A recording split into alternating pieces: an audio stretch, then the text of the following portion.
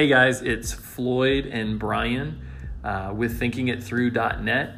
And hey, we're back again to revisit our discussion, not only on restaurants this time, but also a little bit more about business, including real estate and becoming an entrepreneur. So, hey Brian, how you doing today? Good, Floyd. How are you? Good. Hey, the hot topic lately seems to be everyone wants to be an entrepreneur. And there's a lot of talk out there, whether it's easy, whether it's hard, but it seems like people that are entrepreneurs seem like they're rock stars. You know, I think the number one person people talk about right now is Gary Vaynerchuk. What's your opinion on someone that wants to be an entrepreneur? How easy or how hard is it to be an entrepreneur? I think that being an entrepreneur is a great thing to pursue. I think a lot of people think about it. Everybody wants to own their own business. Everybody wants to manage their own time. And I think it's just a great thing. It's a way of independence and being free from the man, so to speak. So I agree with it. And I'm an entrepreneur myself, or at least previously. And so I agree with it. And I think that I think it's a great path to go down, but I think that there's a lot to it. And I think that people need to think about those things. Yeah. Definitely, there's a lot of warnings out there about the pitfalls of it, and there's a lot of work that's involved. I think one of the sayings is an entrepreneur would rather work 80 hours a week doing something for themselves, or rather than working for a company for 40. The idea of being a true-blooded or true path entrepreneur is something that I've heard out there. Do you think that people can learn to become an entrepreneur, or are they born into it? I think that they can learn to become one. I think that that's in everybody. It's interesting for me because I don't understand how people can't be.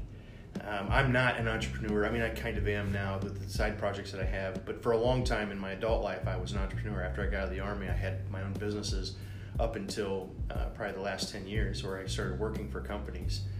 I think that you have to have a certain thing about you. You have to have an interest that drives you beyond anything else. And it all starts with passion. Absolutely, it starts with passion. But passion cannot be the only thing. You cannot be led around by passion alone. You have to learn a few things in order to become an entrepreneur. Cool. Appreciate it. Hey guys, thanks for joining us for these few short questions.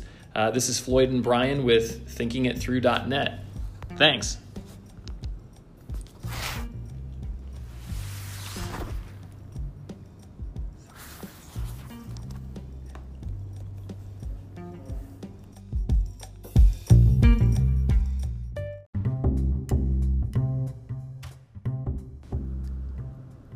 Hey guys, welcome to ThinkingItThrough.net with Floyd and Brian. Hey, Brian, how are you doing today?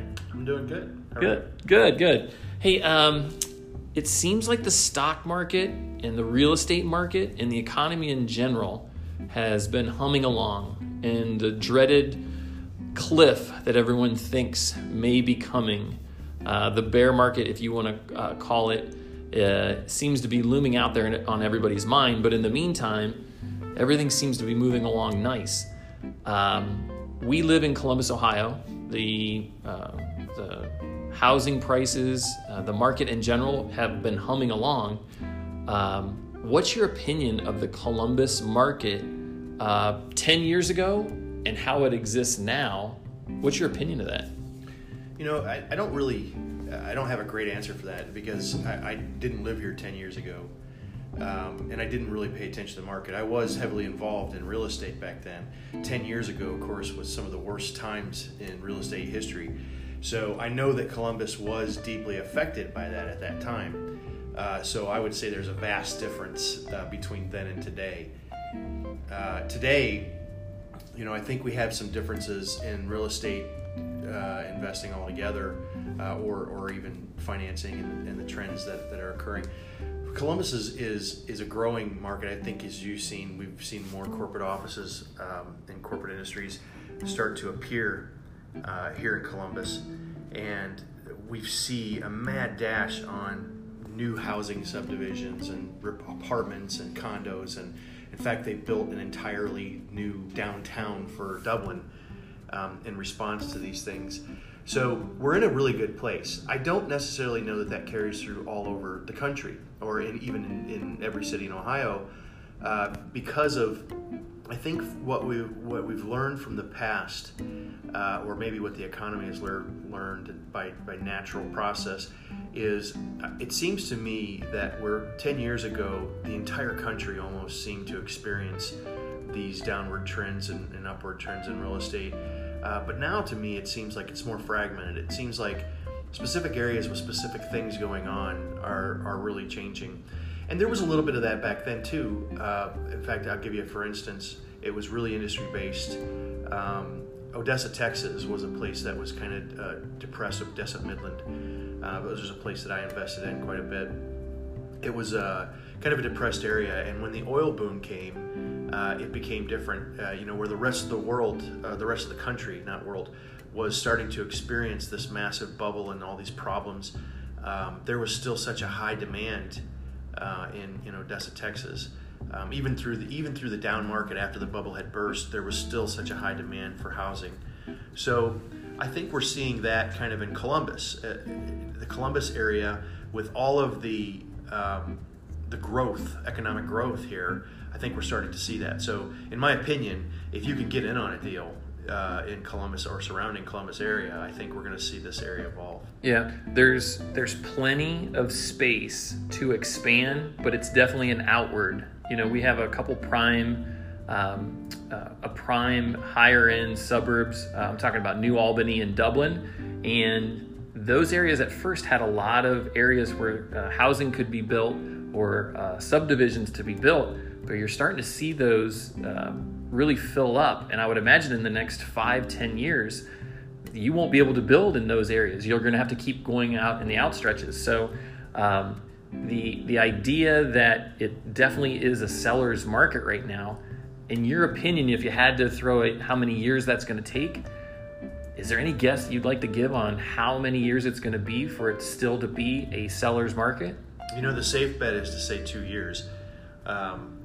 I don't really know, though, but I think that it has some legs to it as far as a little bit of longevity because of the growth that's actually occurring. I think the real estate market, what's happening in Columbus kind of tells the story of, the Midwest and Middle America, because of one of the things that we see a lot of with the new industry coming here, all these corporate offices, is we see a lot of buildings downtown converting into these apartments and a lot of apartment style, luxury apartment style buildings popping up. And we do see subdivisions popping up too. The pricing aligns with what the salary base is around here, and I think it does it very well in Columbus. But it definitely tells a story. So, yeah. So this is a good question. Columbus is growing, and you see cities like San Francisco just exploded. Real estate's out of control there, and now you see a city like Denver, Colorado, kind of mimicking something where San Francisco, where it almost seems out of control as far as pricing and the demand for real estate. Can you look at a city like Columbus and say compare it to what's going to happen to other cities as far as that growth? And I'll jump all the way to Atlanta, Georgia. Atlanta, Georgia seems like it's going through a growth. Can you take a city and say this is what's going to happen to Columbus based on other cities? Or do you think there's too many other outside activities that go on in that city that you really can't compare different cities? Cities like Atlanta have such diversity in what's going on there. So I don't think you can compare Columbus to many places because I think what's going on here is kind of unique. I can't really speak for a lot of those places because I really don't know what's happening there. I've been kind of focused on my area, and I see some things. I come from Tampa Bay, and so I do kind of know what's going on in Tampa Bay. That's where I did most of my real estate investing, and of course, if you know anything about 2008, you understand why I moved to Ohio. But I come from Tampa Bay, and what we see in Tampa Bay is the real estate's kind of taken the same turn as it did back in 2007, 2008, where the bubble is really inflating. In fact, it's to the point where people are buying prices at regular price on the market, and then they're inflating 30 days later. We kind of see a lot of the same thing. I don't think it's as Wild West as it was, but I think that we see a lot of the trends. In fact, many of the investors that I know that typically invested in Tampa Bay over the last several years, and everything was kind of on that downturn, have now started to leave that area to invest. They're looking for other areas. So I can't really speak to the other areas that are growing. And when you talk about Columbus, I'm not sure that we can compare it just because I think it's unique. Cool. I appreciate it. Hey, this has been Brian and Floyd with ThinkingItThrough.net. Have a good one.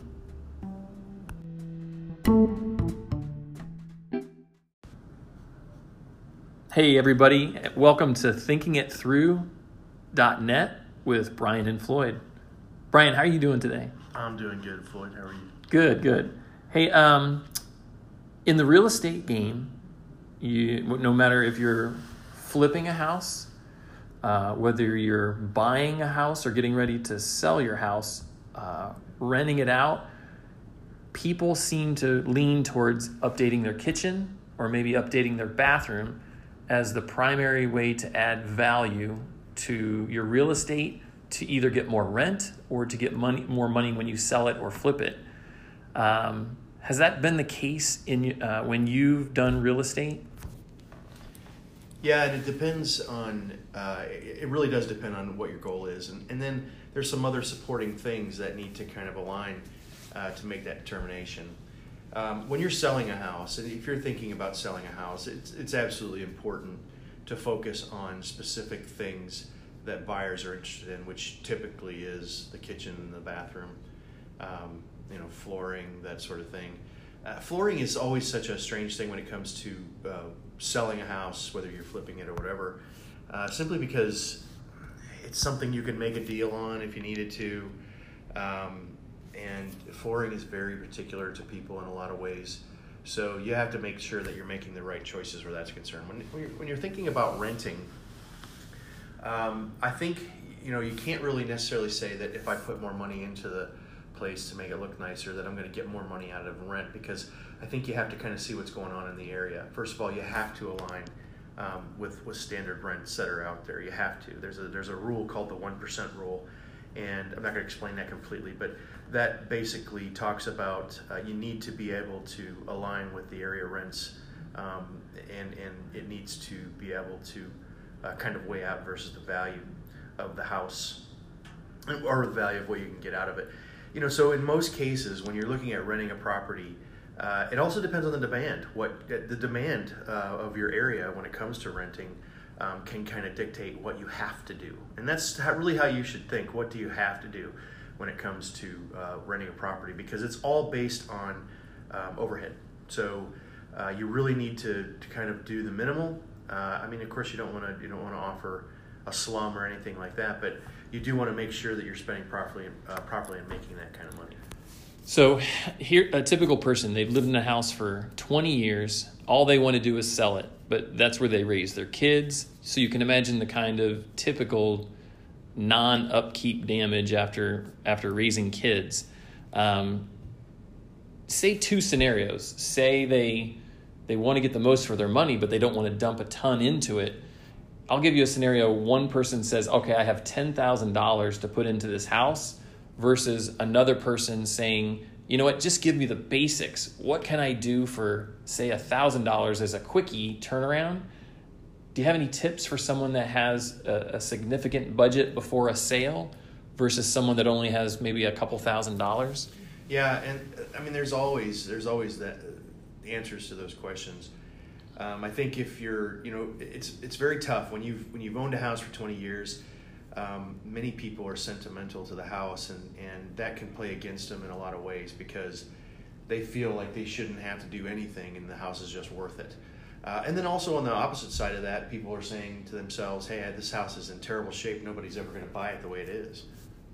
But I think that those questions need to be asked of the professionals in the area.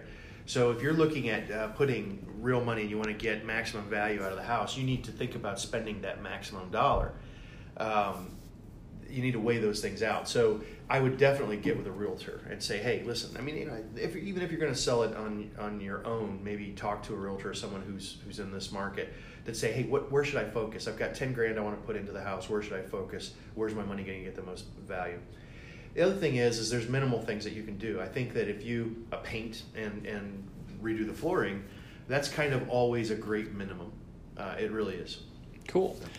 So the last question I want to ask you is, if someone has the option of purchasing a rental spot to move all of their furniture into to sell a house, I guess it's a cost analysis at that point in time, but would you offer someone to move everything out of their house to get maximum value, or because of the cost of storing their furniture or whatever, just leave the furniture be?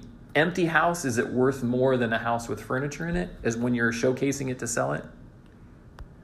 You know, when you're, I'm not exactly sure about the context. If you're flipping a house, or let's say you've acquired a house and you renovated it and you want to sell it, are you asking me that is it better to have it empty? Yeah, or is it yeah. Better to, okay.